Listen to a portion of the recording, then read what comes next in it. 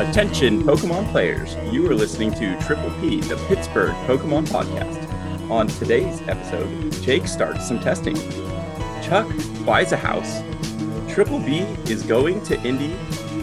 And we are joined by a Shuffle Squatter. Chuck, how are we doing today, my friend? I am doing good. Yes. Just still working on the house thing. Yes, well, I might maybe jump the gun on that, but I'm excited for you. Yeah, I am excited too. Not official on that yet, but really close. Hopefully, we're just in that. If you ever bought a house before, the weird financial stage where you're waiting to see if they give you money or not. So right. Well, good luck on that. I know you have a little bit of a weird story going on with work and just timing of that, but I'm sure everything will work out for you. As it usually should. So, like I said, good luck. Yeah, thank you. But aside from that, what's your week been like? Other than that, it was hanging out with Pokemon fam all weekend. Right. Hanging out, having fun, and doing testing because there's a thing happening in about a month. So we're starting early. Or on time, or maybe some people might be late. Who knows? But I mean, I have been testing for a while, but it was nice going to just hang out with you at a different game store, and then just kind of going out to dinner and drinks afterwards with the guys. And I built you a boat in the middle of dinner. A boat out of wood. this boat right here. It is made out of wood. So we had one local, he pulled the Trevenant, and he did not like the Trevenant V, so he crumbled it instantly, and everybody was kind of upset, but it came back during dinner, and I do origami from time to time, and I know how to make a boat, and I figured it'll be the first time I make one out of wood. So. Yeah, since it was a Trevenant, it's technically made out of wood. Right, exactly. But I think that's enough about us. We're going to talk about testing and Indy a lot in the future of the podcast, but we want to introduce our super awesome guest, and that is Lindsay Rosecup. So welcome to the cast. How are we doing today? Doing pretty well. A little tired, but it's Monday. Right. Yes. I feel you on that 100%. This is always the end of my Monday. I've tried to get through to here. Right. Once we get to podcast time, it's all good. We don't have to worry about tomorrow yet. We're in a good spot. But for those who might not know who you are, tell us a little bit about yourself and your journey so far in the Pokemon TCG world. So it's a short-lived one, I will say. But my name is Lindsay. Some people might recognize my Twitch name, which is Linty. I am a registered nurse. I work at an outpatient oncology center. I do like chemo infusions and therapeutic infusions for people. I actually just transferred there from working in the hospital. I was working night shift, and I was working 3-day-a-week night shift, 12-hour shifts. And then I just transitioned to the 8 to 5 every day. So it's a little bit of a transition. But I started playing Pokemon online pretty in depth in about around December of 2021 when I got COVID and had about 12, 14 days where I did nothing but play Pokemon TCGO. Right. Yeah. So you didn't play before you got COVID? So it was just on that quarantining, getting better kind of a thing?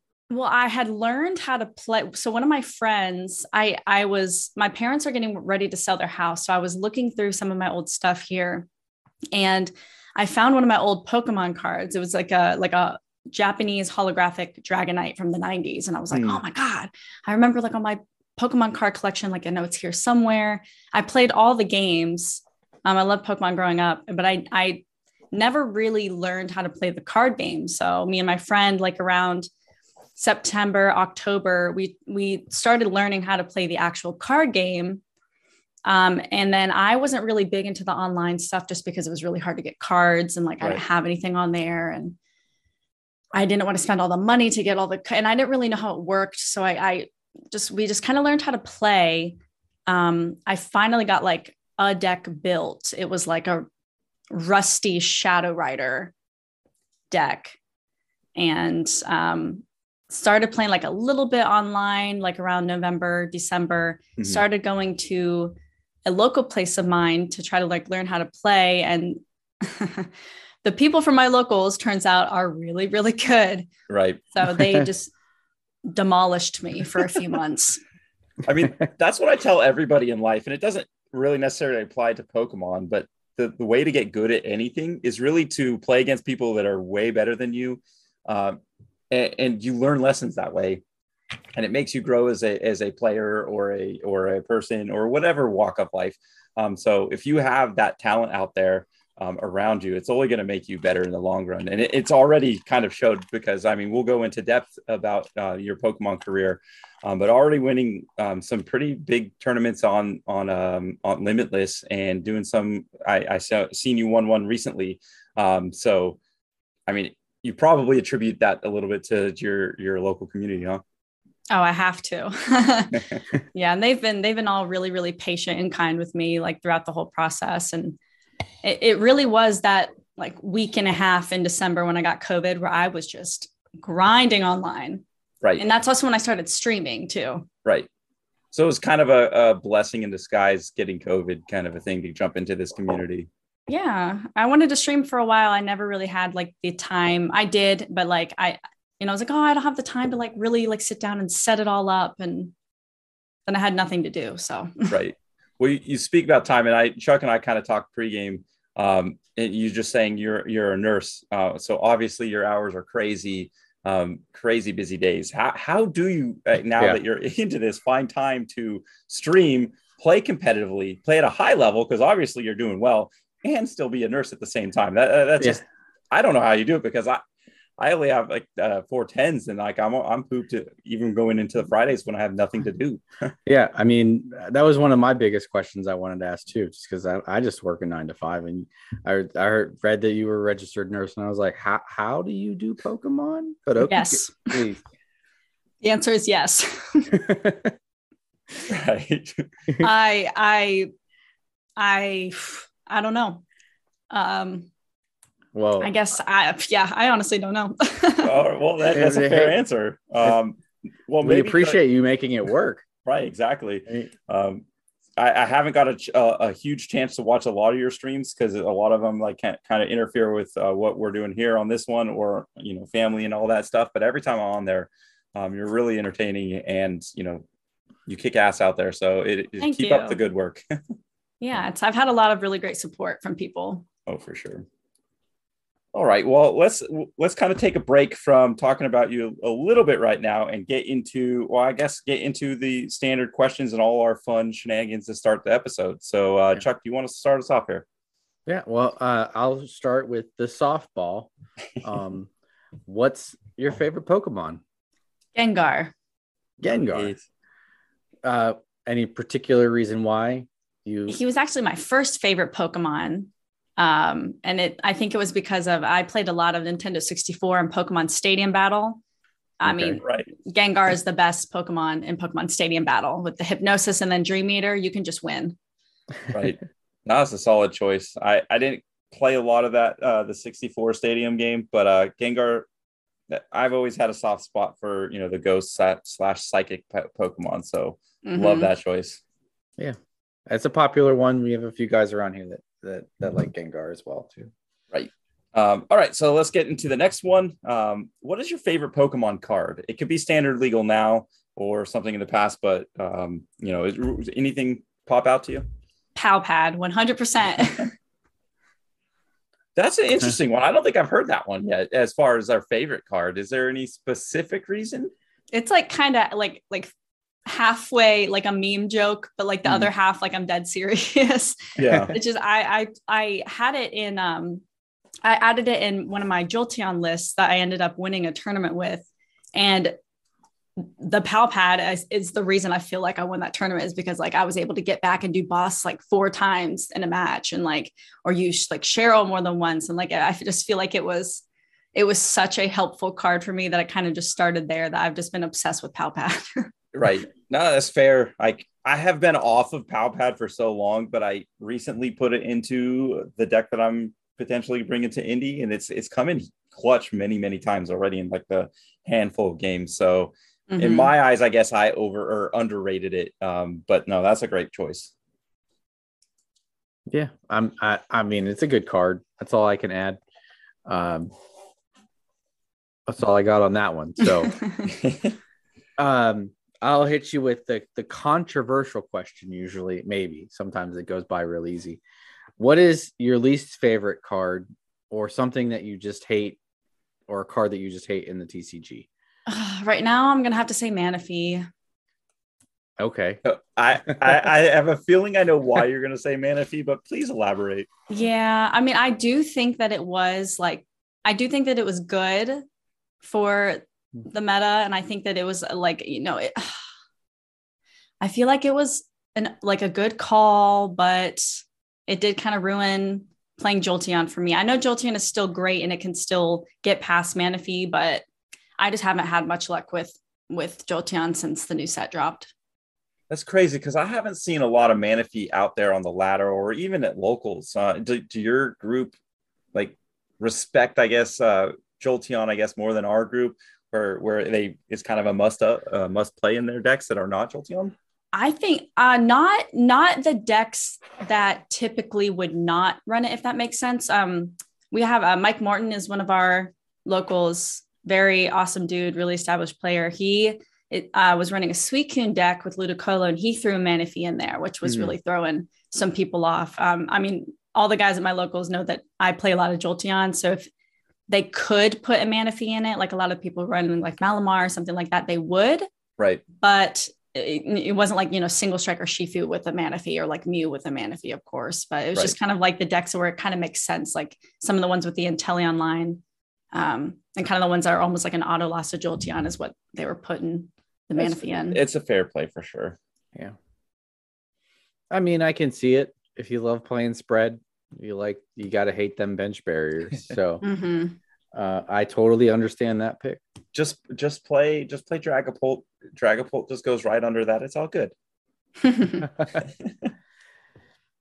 All right, Jake, you got the new one.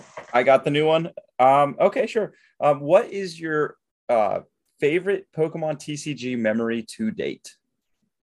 I'd say, I mean, I don't have many at this point. I'm looking forward to making more, but I'd say at this point, it's probably back when I did the first 1K, and I think it was in January. It was in Chattanooga, Tennessee. It was the first 1K that I had been to, and just because it was kind of like my first like big tournament experience, other than like playing my first experience playing outside of locals. And I mean, there was a lot of people there, like over 60. I did terribly, but like, that's besides the point. I got to meet a lot of people that I had met online. Like I had met Erin Palmer. We actually drove up together. She actually lives pretty close to me. So me and her got to know each other really well. I got to meet a lot of people online that I've been talking to in the Pokemon community. And it was just like it was like my first, I guess, like exciting experience. So far that's been my favorite.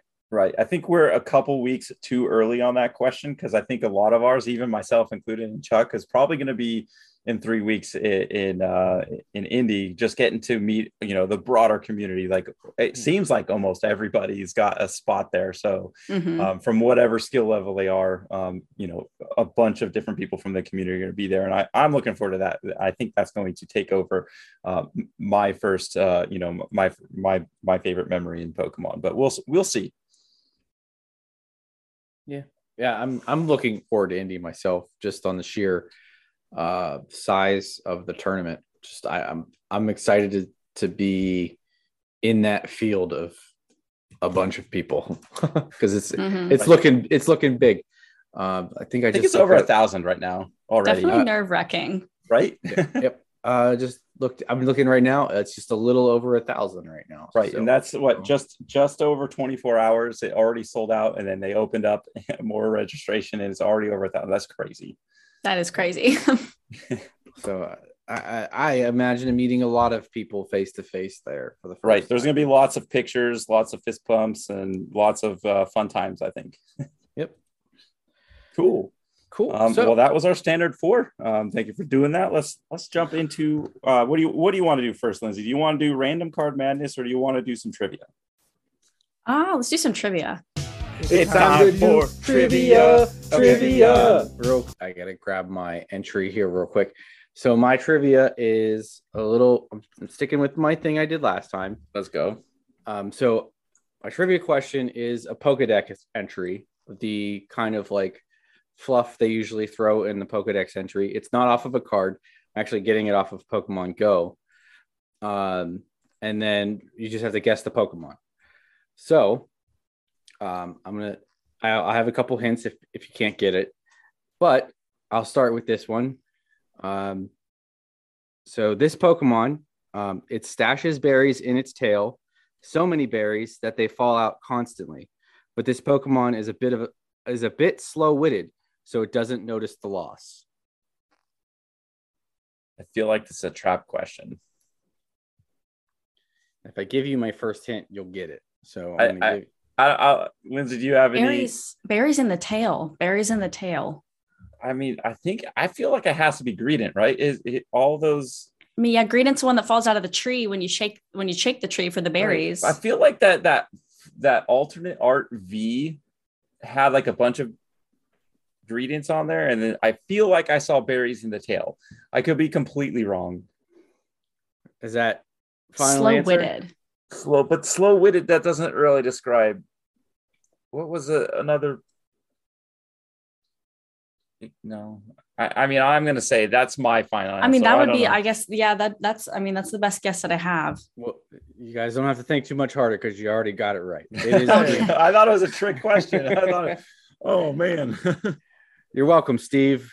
Let's go. our local professor really doesn't like reading, so yeah.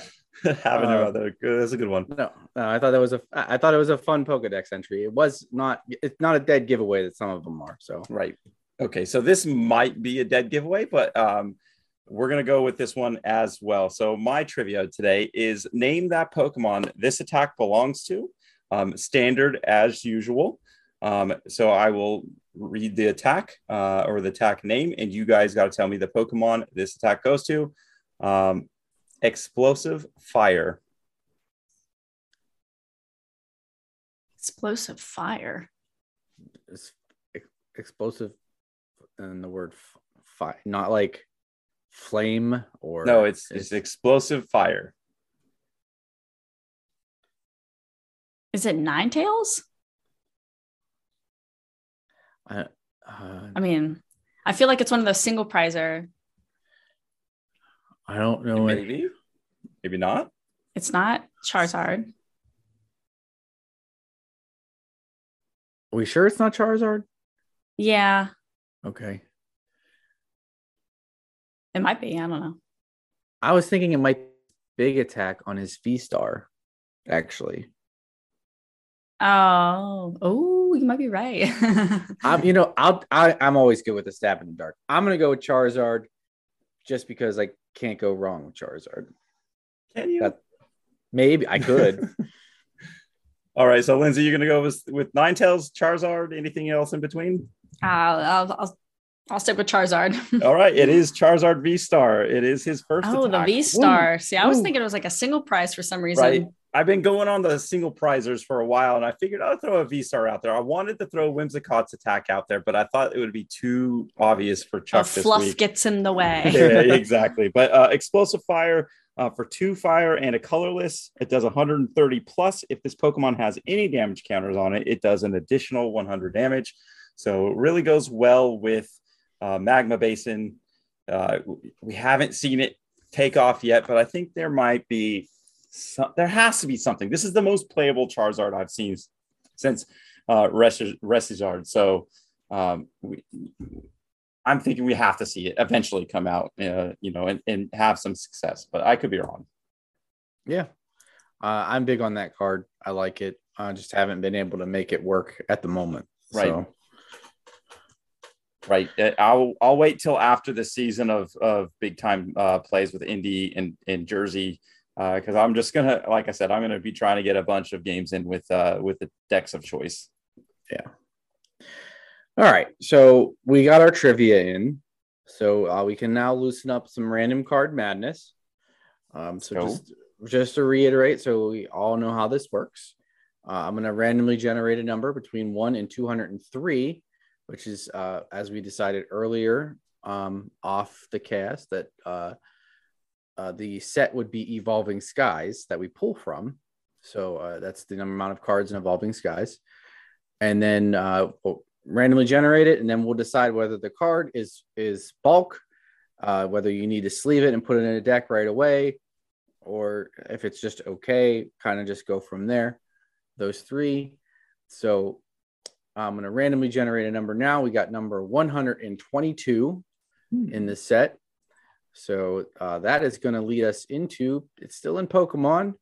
And we got Duraludon V.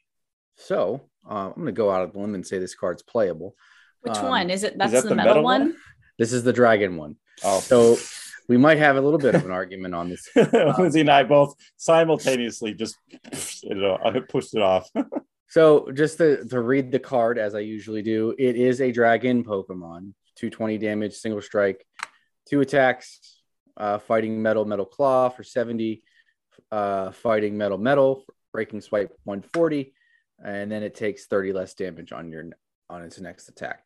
Don't talk about the evolution on this one. I think we don't. Yeah, we're gonna leave this stand on its own this time because there is another one which I'm sure you two are going to talk about. Right. I'll let Lindsay take this one. I mean, isn't the metal Duraludon V rotating in September? That was in what, Champions Path?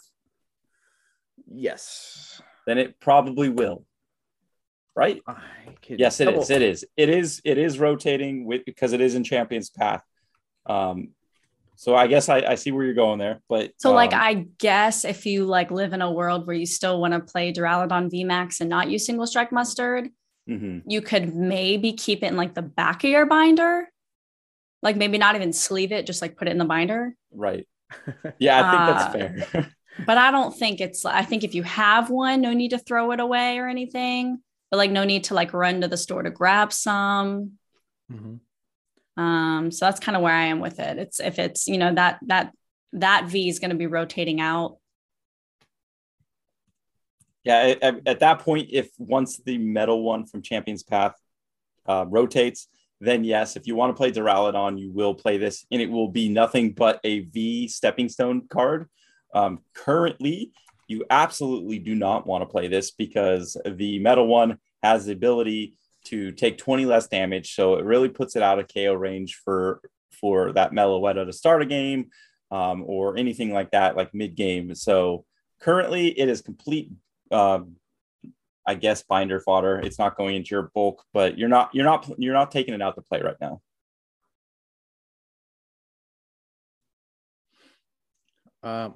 Yeah, I will agree with all of you. Maybe not so hardly, but I do like the dragon no weakness, but fire Pokemon are not really seen at the moment. So that really doesn't really play a big deal as much as the hard coat ability of the metal Pokemon. I'm going to take this off on a real quick tangent. And this specific card caused a little bit of rift between myself and Chuck.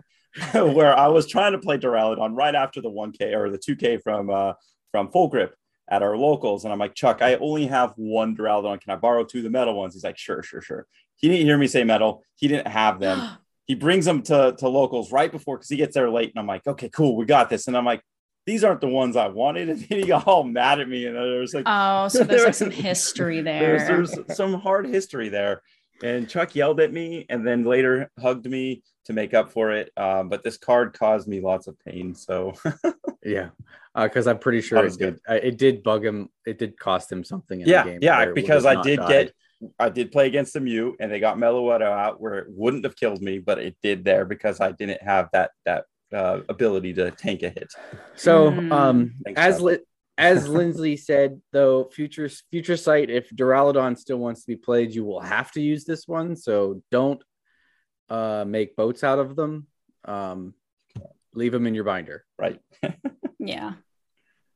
All right. With that, let's go ahead and get with Turtwig, and Turtwig talks the meta. Ladies and gentlemen, trainers and Pokemon alike, you're listening to Turtwig Talks the Meta, This is your host, Ryan, otherwise known as RY for Gaming. I am joined by none other than the best starter of all time, Turtwig. This week was very light, but we still have 12 tournaments, 1,221 unique deck plays, and 3,287 matches to cover this week. So, without further ado, let's get right into those top 8s. Starting off, we have Jolteon with 10 top 8 finishes. Great job, Jolteon. Next, Mew Genesect has 20 top 8 finishes and is not on the top this week. That is Arceus on the top this week. It is taking the throne away from Mew Genesect and really turning the tides. So Mew, I think you need to step it up, buddy. That's it for this week's top 8s. Now, let's have a look at those boring meta numbers. All these decks had over a 50% win rate this week, those being Arceus Inteleon and Whimsicott. That's right, that's it, only 2. Notable changes this week to Arceus Inteleon, Whimsicott, and Arceus Duraludon. Starting off, Arceus Inteleon was up in play percentage by about 3.5% this week. So Arceus Inteleon being a little more popular and having over a 50% win rate shows the true stride of this deck. Next, Whimsicott was down in win percentage by about 5% this week. It had a large uptick last week, so it doesn't surprise me to see a drop in win percentage as people are understanding the matchup a little better, and we're getting closer to that 50% win rate. So going from 57.5 down to 52 feels kind of natural. Last, Arceus Duraludon had a down in play percentage by about 3.5%.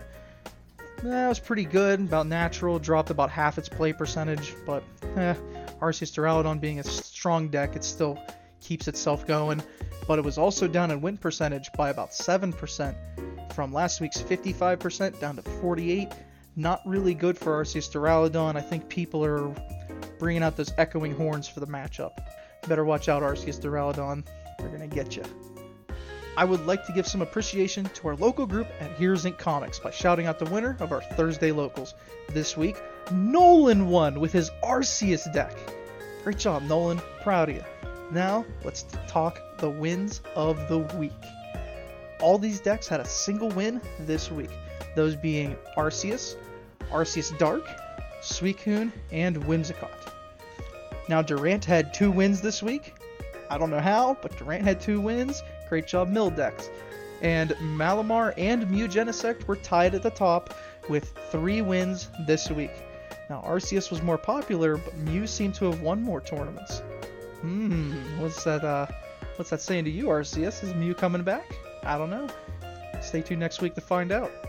Now, Turtwig worked hard on getting all this data ready just for you. So if you could let us know on Twitter at RY4Gaming your thoughts on this week's report. That does it for this week's Turtwig Talks the Meta. I hope you all enjoyed and had a wonderful time. Until next time, be safe and take care, Pokemon trainers. And back to the cast. All right. Another great meta report. Thank you, Ryan. And after every great meta report, we need to get into some news. Yes, unfortunately, there's not a lot of cool news to talk about in the Pokemon world. But Chuck, you give us that heat this week. So, like you said, there is not much. So the big heat is that the Pokemon has trademarked the name V-Star Universe in Japan.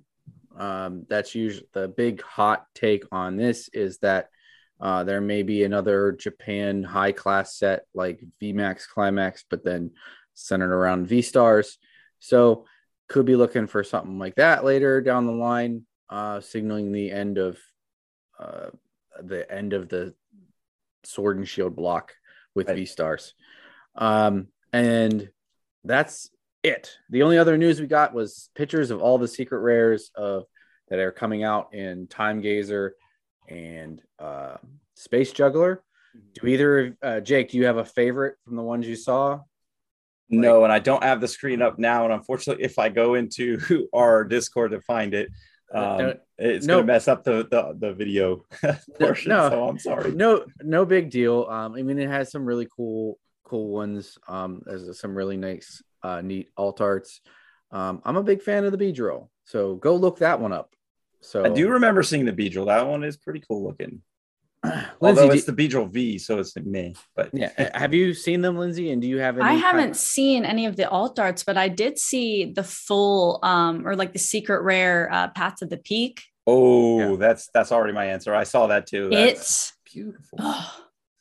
For a seemingly empty forest, it looks pretty cool for an art. I mean, golden snowflakes. Yeah, you see the golden snowflakes, and you see that snom just in the distance, just chilling, just kind of hiding right next to the tree. That is a good pick on your part. Yep, that one is a cool art on that. So, all right, and that's really going to cover the news. Not much else to talk about there, and really can just go right into talking more with Lindsay about Pokemon and her career with it. So, as we try to do with every first time guest, we really want to get a deep dive into, what makes them tick, what they've done in Pokemon so far. And like Lindsay said, she's been relatively new to the game, during pandemic. Obviously, she said she got COVID when she started playing actually legitimately, but been having a lot of success. Locally, you've won a couple tournaments, like I said earlier, online. Then your Twitch is blowing up, doing awesome there, and then joining Shuffle Squad. So there's so many things I want to talk about, but let's first and foremost, I guess, talk about. I mean, we kind of already talked about your playing of the Pokemon, but what were some of the first decks that you started playing that you gave you some success or some confidence that, hey, this game is for me, and I'm already kicking butt with it? So the first real life deck that I actually played was Shadow Rider, back when Shadow Rider was better than it is now.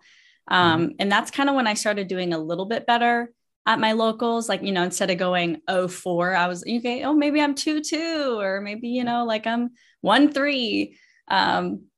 So that was when I kind of started getting a little bit better. And that's kind of like when I started knowing how to like, okay, this is like what a deck needs to look like. When I transitioned online, and I can't remember how or why these were the cards I had and why I chose it, but the deck that I was playing online was Leafeon, and I made a Leafeon Moltres, Galarian Moltres V deck with the Inteleon line. Very clunky. It was a very clunky deck. But just for some reason, I'm not sure why or how, but my brain just like worked well with it.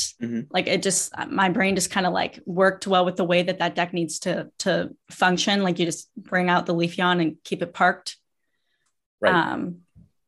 And that is when I started streaming and that's when I had started playing the Limitless tournaments, and I had done okay in a couple of them. And then one of them I ended up getting second place in.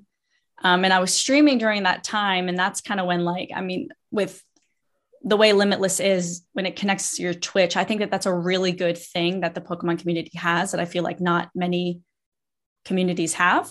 Right. Is a source like Limitless, where like with your streaming a tournament, it can connect to your Twitch. Cause that really, really helped me in the beginning was streaming while playing in Limitless tournaments and just doing well in that one. I think people were like, who the heck is Lindsay Rosecup playing Leafeon, and why is she like doing well in this tournament right now? Winning? Yeah. Like what? And looking back, it's so funny because I honestly don't think I knew what I was doing playing wise. But I think that deck is what really made me kind of start to understand the game more. Just the Inteleon line is so simple, but I feel like it's such a giant staple in the game. I feel like it's such an important thing to know how to navigate. I mean, back in the day, I hate to say it, but we all started from somewhere. I used to be the one who would shady dealings for a level ball for a Drizzt, shady dealings for a level ball for a Drizzt, because that's what I thought you were supposed to do. Right. Yeah. So it's kind of like that whole Mew thing where it's just like, just dump cards, but it's really not. It is, but it's not. So it's definitely knowing when to pick your spots in both decks. And so that takes a lot of skill and time in practice. So in execution, it's very simple, but it takes a little nuance to master. That's all. Right. So that's kind of where it all started was that. So you attribute your Twitch success largely, at least at the beginning, to the Limitless, and you just playing that that off the wall Leafeon and then just starting to pop off with it? Absolutely. I think Limitless, especially, which is why I do have the little Leafeon. Right. Or maybe it's on the side. It's on the side. Yep. The little Leafeon plushie as a symbol. Right. Yeah, I mean, I have a Dragapult up there because that was the first deck I won a local tournament with. So, so that very similar. Yeah, and then I kind of started not doing so hot with the deck because the deck is kind of not good, and I didn't really know what to play because that was the only deck that I had played really intensely. So I wasn't really sure what I wanted to play after that. And I kept losing to Jolteons. Like that one tournament, I think I played a Jolteon in like the top 16, the top 8. I played a Mew top 4, and then the finals was against a Jolteon. And like I had somehow made it through the first like few Jolteons, but Jolteon was such a hard matchup for me. And I was like, oh, this deck is driving me nuts. Like, and it's the exact opposite of Leafeon. Right. You're still using the Inteleon engine, but instead of, getting up there and parking the bus, throwing down the mine and attacking big, Jolteon's, of course, with the no retreat, very like fast movement, very like aggressive. And so I ended up switching to play Jolteon instead. Cause I was like, well, if I can't beat it, I might as well just play it. Yeah. So then after that point, you started playing Jolteon with some success too? And that's when the Jolteon train just started and ran for a while, ran for a solid probably 2 months. Nice. So did you play this locally and on Limitless? Yes. Yeah. Nice. It's I a was solid deck. playing a lot of it. Right. I mean, it's a solid deck, and I'm sure you did rather well with it and had some success too. It's a frustrating deck to play against, like you said, when you're playing your Leafeon, and when somebody else is playing a different deck, they definitely a lot of times they'll turn over and they'll see it's a Jolteon and they're like, I don't want to play this, and maybe concede, but it still takes a lot of thought process, and like you said, with the Inteleon engine and picking and choosing when you jump in and out of attacking. So solid deck choice for sure. And I think I've seen that you won a couple Limitless tournaments with that one too. Yeah, there was a couple of those that I ended up winning with it. And like the Pal Pad, it was one of the things that I'd put in there to try. And I had found success with it. And it kind of became like a funny joke where I was just obsessed with Pal Pad, saying that Pal Pad carried me through. And I really liked playing Escape Rope in my Jolteon list too. And I really, really liked playing Escape Rope.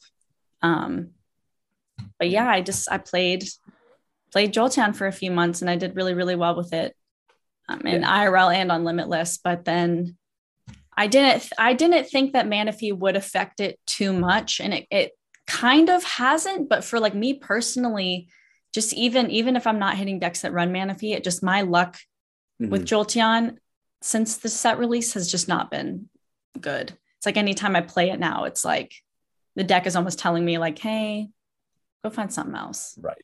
So have you leaned to find success in any other kind of deck? Currently, we have 3 weeks or so until Indy. You leaning any way, one way or another? Finally, yes. There was a pretty long period of time. It was about like a month and a half, 2 months ish, where I felt like I had no idea what deck I wanted to play or it kind of felt like I just didn't have anything that fit me. I even tried playing Mew. I mean, it being the best deck in format, but we can talk about that later, but I am just not Mew. I am not good at Mew. Like I always start with the worst hands, but that's besides the point. Right. I did start playing Arceus Inteleon, and I have a list with the baby Moltres that I've been using.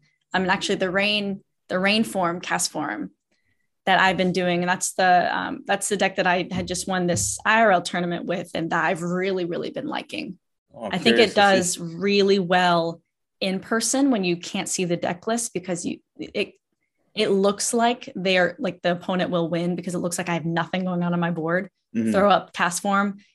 just start throwing down all these Moltres and like out of nowhere. And it's Wait, so what does Castform do? I'm a little ignorant to this because I haven't played them. So I use the Rainform Castform just because I run one water energy in that deck to use if I want to use Aqua Bullet as an attack against like Malamar, because I felt like Arceus Inteleon kind of lost to Malamar. So the Rainform Castform can also attack. It does 20 damage everywhere if I do ever use the attack, but I use it as a pivot. So I use it instead of using Air Balloon because I run a lot of scoop up nets in my list. And I want to commit the scoop up nets to the Inteleon line and not commit an Air Balloon to one of those Pokemon. And then I want them to knock out an Arceus V early so I can use the Moltres. So I can't really commit an Air Balloon to that either. Right. And with me running Clara, if they do happen to target my Castform, I can just put it right back on my bench. So it's kind of, I just use it as like a pivot. Okay. Yeah. I mean, I think Riot or Pikarom used to do that with the Tapu Kokos. So very similar. Exactly. Kind of strategy there. So no, that's I'm interested to see the deck and how it performs. And maybe I should switch to that because that's my deck of choice is Arceus and Inteleon. Yeah, I've been liking it. I like it with the baby Moltres. Right. I mean, we'll talk about Indy, I guess, coming up here, but we've kind of talked about your journey to start as far as like decks you've been playing and all that stuff. Your journey on Twitch. What's up? Can I interrupt? I have a good question. I don't want to get too far away from the. I just wanted to ask a question more about the beginning of her journey before, so I didn't want to get too far out into the future. Let's do it. I just wanted to ask, like, because you said you started when you got COVID, you were just locked down, nothing to do. Mm-hmm. So my question is, why Pokemon? What drove you to want to actually play the TCG? Like, what was it? Something because you did say you had old collection. Is it something you went back to that you used to do, or just kind of? I think it just kind of like I found that card and I kind of was just like, I want a hobby. I want a new hobby. And I loved all the Pokemon games. I love Pokemon. I'm a huge nerd. I love like the Zelda games. I love Nintendo. I love Mario. I love all that kind of stuff. Mm-hmm. So I just kind of I think I just had like a moment of, I don't think I've ever actually really learned how to play the card game. Yeah. And I was looking into it and like a lot of people on Reddit were saying it's a lot like chess. And I actually played a lot of chess growing up. Okay. So that kind of made me a little bit more interested in it as well. I kind of just wanted like a stimulating hobby. Right. Yeah. No. I feel Pokemon's that because it's a it's like it's a living game. It's always changing and it's never stagnant. So it always keeps your mind engaged when it comes to just like strategies and deck creativity. And then like with gaining cards and losing cards. So it's always, that living game is what I'm here for. Yeah. And me too. And I was just curious of what drove you into that. And I mean, just the love for Pokemon is enough. I mean, not that we're gauging it at all, but No, I mean, it's just curious.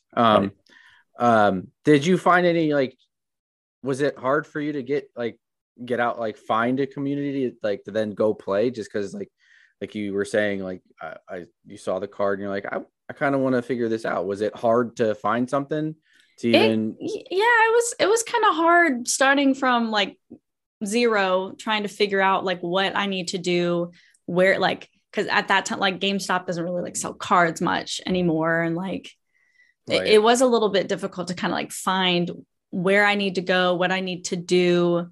But when I had found some of the local places I went to, a lot of the people there had a lot of answers for me, which was really nice. But it did take a couple months for me to kind of like find like how to do things. Right. Yeah. I mean, that local community is huge though, because I mean, if without the support of the local community, like we already talked about with ours, just building up, the game knowledge, helping build up just card inventory is huge. And then just picking people's brains about strategies and stuff. You can't do it. Like I said, many, many times, you can't do it by yourself, no matter how successful you are. Right. And I was curious how you, because I mean, me and Jake are newer players too. I mean, if it wasn't for Jake dragging me to the store and teaching me Pokemon, that's how I got into it, and learned how to play. So I didn't really kind of have to hunt for the community. Like, Right. I was curious at how you had to do. And now with my house move that I'm going to have to do, I kind of have to do that. I have to hunt for a little bit of a local community to play that I can go to on weekdays. So Facebook was a great source. Like I like found some like Atlanta Pokemon players Facebook group and went on there. I was like, hi. Oh, geez. So that's cool. I mean, it's just neat to hear your experience. That's all. Yeah, For sure. Okay, so I'm super curious on this. Again, we've talked about success early here, but you're part of Shuffle Squad. How did that whole situation come about? So I think it was, I can't remember exactly when it was, but it was a little bit after I was playing Jolteon a lot, and I was getting a lot of like top cut. I'm not sure if I had won a tournament at that point, maybe one, but I was just playing a lot of Jolteon. I was streaming a lot, doing well with it, and PJ, shout out PJ, had message. I was a part of a Discord group that had a lot of those people in it, and I was like making friends with them and got to meet a lot of those people and talk to them. And one day PJ had just messaged me and was like, hey, we're looking to like expand. I think like you'd be like a really great addition. Like I think that like we can really shape you to be like a Pokemon player of like what your goals would be. And just kind of was talking to me about all of that and saying like, let's get you before all these bad habits start. Let's like, if you're serious about this, let's Right. do it. And that really, really caught me off guard, considering back when I was first starting to learn how to play, I was watching all these videos. Like I would watch Zach Lesage on YouTube. I would watch like the Shuffle Squad YouTube stuff. And Right. it was just really surreal that I'm like, well, why? Like, why do they want anything to do with me? I'm like, not, it was surprising, but pretty much here we are. Yeah. PJ definitely put a lot of trust in me, and hopefully I've made him proud. But Well, I think you have. I mean, already at the start, like you said before this, you were already winning tournaments or at least getting the top cut. So already proving that you're a hell of a player. And then with having the backup of those guys and gals in that community, just kind of boosting you up to put you in a position of success, is good for you and the community at large. So that's cool that they reached out to you because they saw the potential in you even that early on. Yeah, and it's been really, really great. They've done a lot for me and have gotten me a lot of opportunities. And like I always thought about like making YouTube videos in the future, but I always thought, man, that is a lot of work for me to do. And now Right. I get to do that on an already established channel with a bunch of already really established players. So it's been really, really great. Yeah, for sure. So aside from like content creation and all that jazz, and it did sound like they kind of helped you with, some gameplay mechanics or decisions or just kind of like strategies and gameplay, like with going into indie regionals and stuff, are you guys also kind of like a focus team or a testing group where you're kind of trying to have, team success as well? Yes, every Thursday we now meet and we do like our little tabletop meetings, and we're going to be doing some testing. We've been doing tabletop videos, just trying to help get into, I like to call it like PTCGO, like brain, where you kind of just like, I'm very guilty of it. If anyone here watches my streams, I'm very guilty of just getting into the online fog of clicking the wrong things and Right. not thinking things through, and not like it's so, I feel like I'm spoiled because like it sorts your deck. So we get the tabletop practice on Thursdays, and we're going to be doing some testing as well. That's awesome. I was always kind of wondered if it was more just like content creation or if it was actually like a team. That sums it up 100%. That's awesome. I'm pumped for you. Mm-hmm. So, okay. Chuck, do you have any other questions as far as her Pokemon playing career and streaming / playing and all that fun jazz? No, she answered all my stuff on the Shuffle Squad and what it was like and all. Do you want to throw out who's all in there just for anyone who might not know that's listening? Like I know it's a tip, like a group, playtest group, guys and gals, I should say, that make content creation, put it out there on YouTube and Twitch. But who all is in the Shuffle Squad besides you, Lindsay? So we have PJ is the manager. John's kind of like, I think he was the owner. So him and PJ kind of just do everything. We have Zach Lesage, we have Michelle Babin Lesage, we have Cal Connor, who's been just dominating stuff online. We have Logan, also known as Anti, who is literally, I feel like, winning every other tournament on Limitless currently. Right. He's insane. We have, who else is on there? Who am I missing? Am I missing anybody? Way to put her on the spot, Chuck. Now, if she misses somebody, they're gonna blast her. No, I'm not missing anybody. I don't think. I don't have a checklist, so I'll go. Yeah, that's it. Okay. Ooh, I was gonna feel really bad if I was missing somebody. Yeah, no. Okay, I had to double check. Yeah, no, we need to get more of them Shuffle Squatters on because we've had the Lesages both on separately, and now you. So we got that you're the third. So we're gonna have to get a couple of other guys on there eventually here to talk some Pokemon for sure.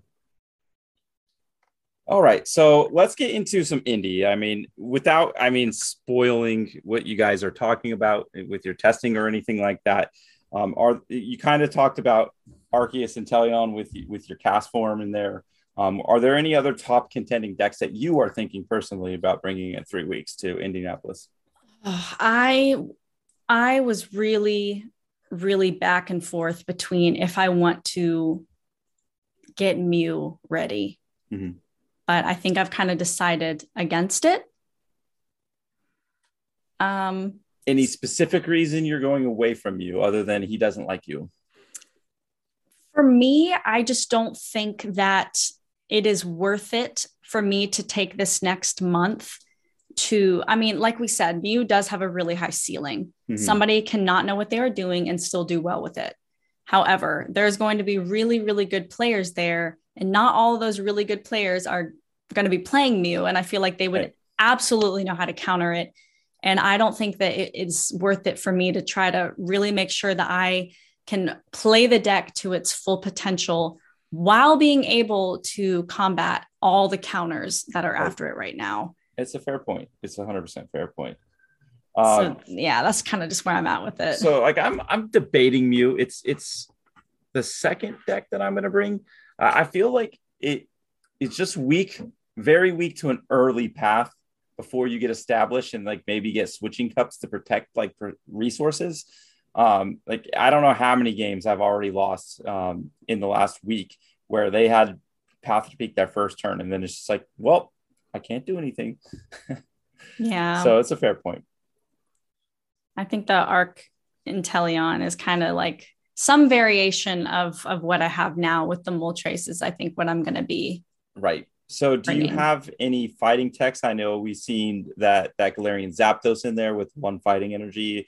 Is that something that you're considering bringing in that deck? I actually do not have any fighting techs. I feel like 99% of Arceus decks are running Dunsparce at this point. Right. Yeah, I'm back and forth with Dunsparce, but I think it's a very fair point because we're seeing a lot of fighting out there. It needs that protection for sure to get up and rolling. Yeah, the deck I'm running, it's a very interesting version. I've had some people question it, but then once I kind of like show them how it works, they understand a little bit better. It's a little bit of a different approach to the Arc Intel. Just I don't run any Transcare. I don't run. I know, like what? I don't even run Dunsparce. Just with the baby Moltres, the idea is I want them to knock out a V. Right. Or the V Star. How many baby Moltres are you playing? I'm running 2 of the baby Moltres. I run 6 dark energies. I do run a water energy, like I said, to be able to attack with Aqua Bullet, especially in the Malamar matchup, because that matchup is really difficult with Arc Intel. And I feel like I have finally mastered the Malamar matchup with that deck. But I run 2 Clara as well. Right. And of course I have the little cast form pivot. So somebody like, my V will get knocked out, and I won't, especially against Malamar, I only will use 1 V, because if you put out more than 1 V, I feel like you lose that matchup. Right. So I would Trinity Nova, and I would, after it already has double turbo and already an energy on it, like maybe the water energy, I would Trinity Nova and put 2 dark energies on it. And like one of the Malamar players, like sitting across me at the table, looked up to me and was like, huh? You're about to lose this. Why are you doing this? That's actually a really smart play. And I'm just sitting there like please knock me cheesing, out. Like, hee. Oh no, I didn't mean to do that. Please don't knock me out. Oops. No, that's sweet. Chuck, what about you? I know we kind of talked a little bit. Are you closer to that deck that you want to bring for Indy? Not any much than I was last weekend. I'm along the lines with Lindsay. I just where I've decided that I don't want to play Mew. I just don't want it to focus on that. And I know I want to counter what's out there. I just haven't settled on what exactly that looks like in a form of 60. So that, and I always like to play something a little bit probably jankier than most people.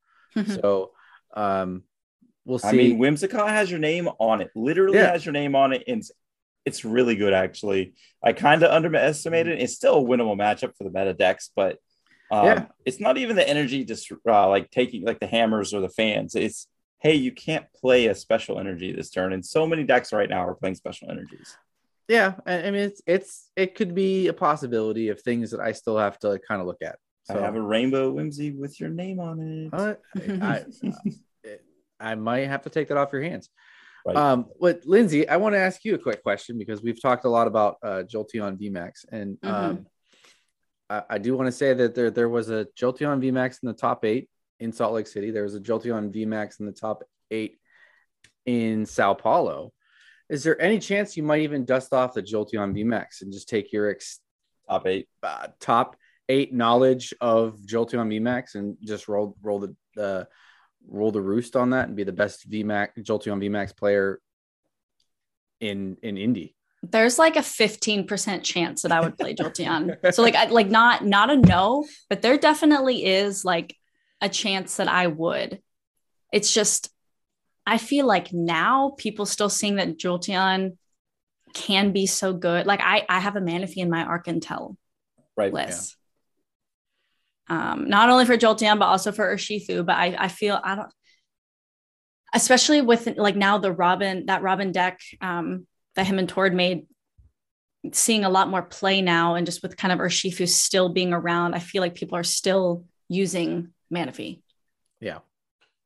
I mean, that's a fair point. Let me ask you this though: with your Arceus build with the baby Moltres, how do you do against the Rapid Strike Urshi? Just seems like an unwinnable matchup. With Manaphy, just fine.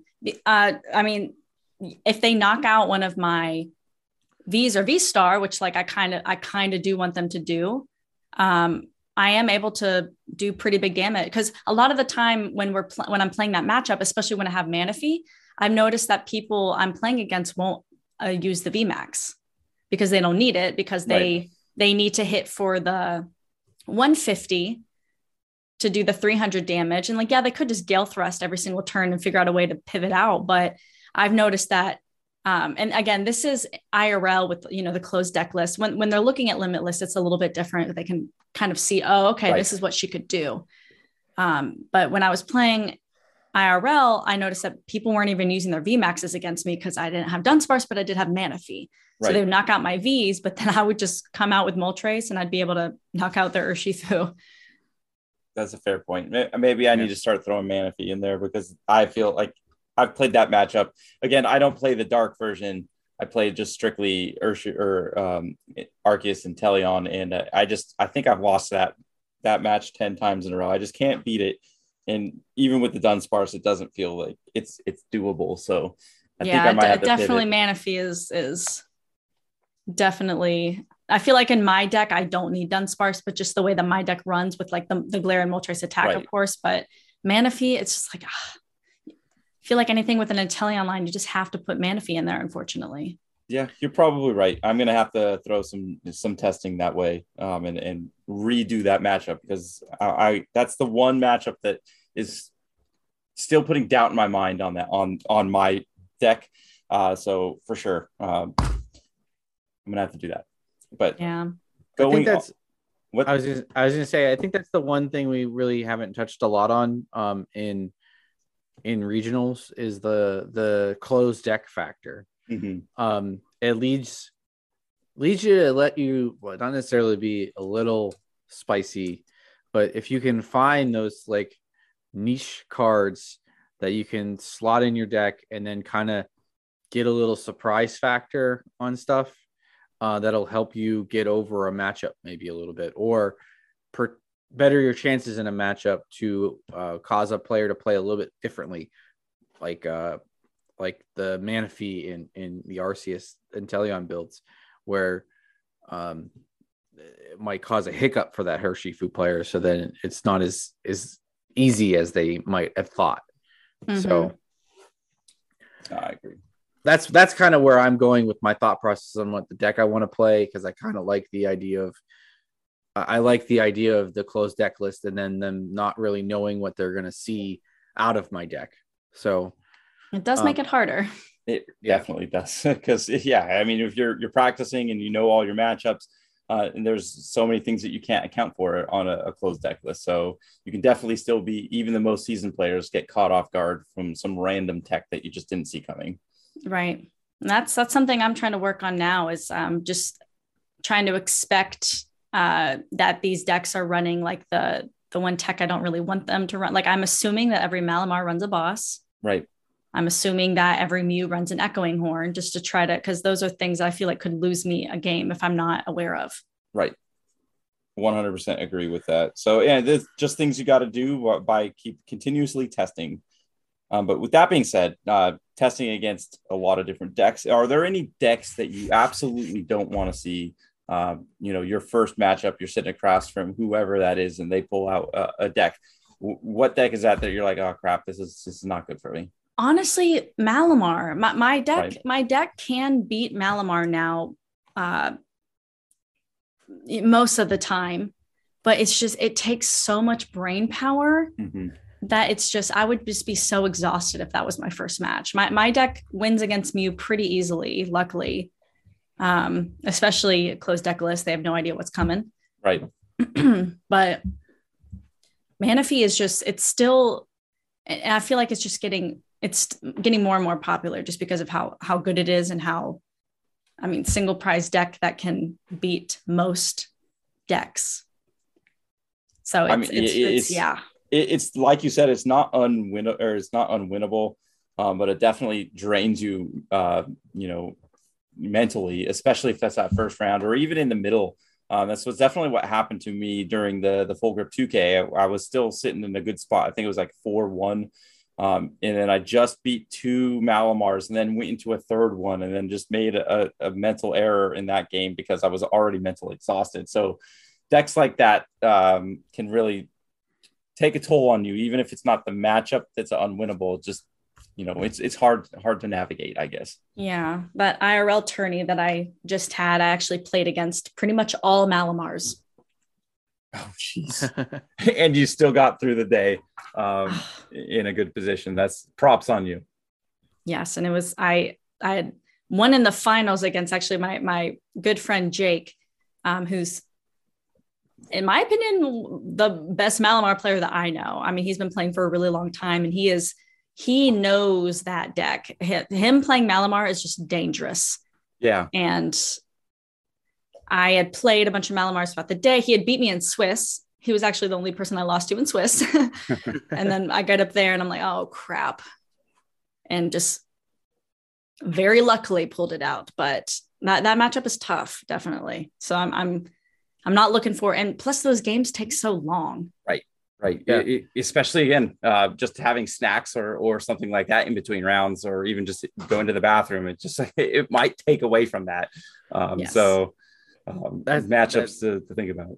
That's the one reason why I won't play Malamar. I actually like playing that deck, but I just best of 3 like regional format.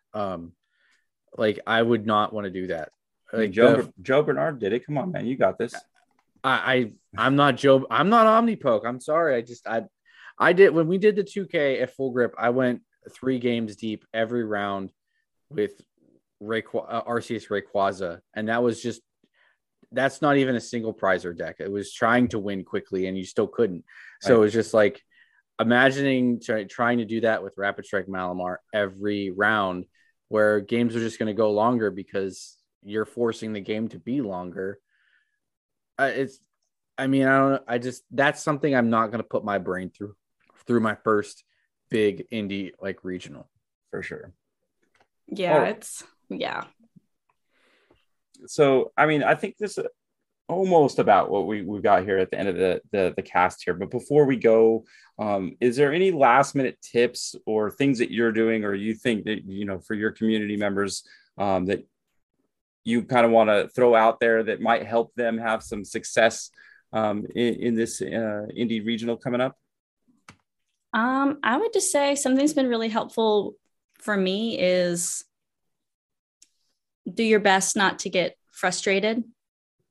Just remember at the end of the day, we are playing a children's card game, technically. Right. Yeah. Yep. It's just for fun. We all did it. We all started for different reasons, but we can all agree that we do it because we like it. So if you feel like you're getting burnt out or feel like you're getting frustrated or angry, take a step back, bring yourself back to earth, and see where that takes you. Right. I mean, that's awesome advice. I mean, I'm going to have to second that I think I talked about this like 2 weeks ago or so when I played Ryan at that charity event, and intense games, sometimes just breathe, take a deep breath. Even if like game 1 doesn't go your way, just, calm yourself, that inner calm, and then just try to focus on the task at hand. Like Lindsay said, don't try not to get frustrated, because it's easy to just see something bad to happen to you in the game. But a lot of times, if you just take a quick step back, take a deep breath, and you look at it from a different angle, you might find your way out of a situation. And I've done that countless times during tournament games or ladder games. I'm sure, Lindsay, you have, and Chuck, I know I've seen you do it too. So, just taking that step back, take a deep breath, and then look at it at a different approach. Yeah. I want to piggyback off that and just kind of say it in maybe like a couple different like sports analogies that you might use. Like if you're a pitcher in baseball or a goalie in hockey, or I don't know, I'll just go with those two. Like you just have to have a short memory, because you can't live in your last game during the game you're currently playing. So whether you've won or lost the round before, after the round's over, like be happy about it. If you won, yay, I did good. I did this well. Reflect. If you lost, what did I do wrong? Shouldn't have done this. Maybe I overextended, whatever. But then when you start the next round, forget it, because you got to focus on what you're doing right there, and don't live in that last game. Yep. Live and learn and move on. Yeah. All right. Well, I think that's going to about do it for us, Chuck, unless you have any other things. No. I think we went over a lot, got to learn a little bit about Lindsay, just talking meta right now going into indie. But before we let you go, do you have any shout outs or plugs? This is the time to spread the love to your community. Yeah, I got to shout out the Shuffle Squad. Definitely got to shout out the Shuffle Squad. You can find the YouTube. It's YouTube/the Shuffle Squad. You can find me on Twitch at twitch.tv/Linty_Rose Cup. That's really all I got. Well, thank you for coming on. And again, guys, all that will be in the show notes. So if you want to check her out, check out the Shuffle Squad. Links will be in the description. I can't thank you enough, Lindsay, for coming on and taking some time out of your busy day. I know you're a nurse, like we said, had a busy day. So thank you. I appreciate your time. And guys, give her some love on the other end and support her, as well as all the other community members, part of the Shuffle Squad, our end here too. Just keep up the great work. And I can't wait to see you in Indy. Yeah, I'll be excited to meet you guys. Thank you again for having me. Thanks again for listening to the Pittsburgh Pokemon Podcast. As always, if you could do us and future listeners a favor and leave us a like, a rating, or a review on whatever your podcast platform of choice is, it goes a long way to helping out the pod. Plus, Jake, where can you reach us directly? Yeah, you can get me at Panux1 on Twitter, as well as Chuck at Watch Whimsy and Ryan at RY4Gaming. You can also reach us on Twitter for the whole Pittsburgh Pokemon Podcast at PitPokePod. Thanks again, guys and gals. We will see you all next time. See you later.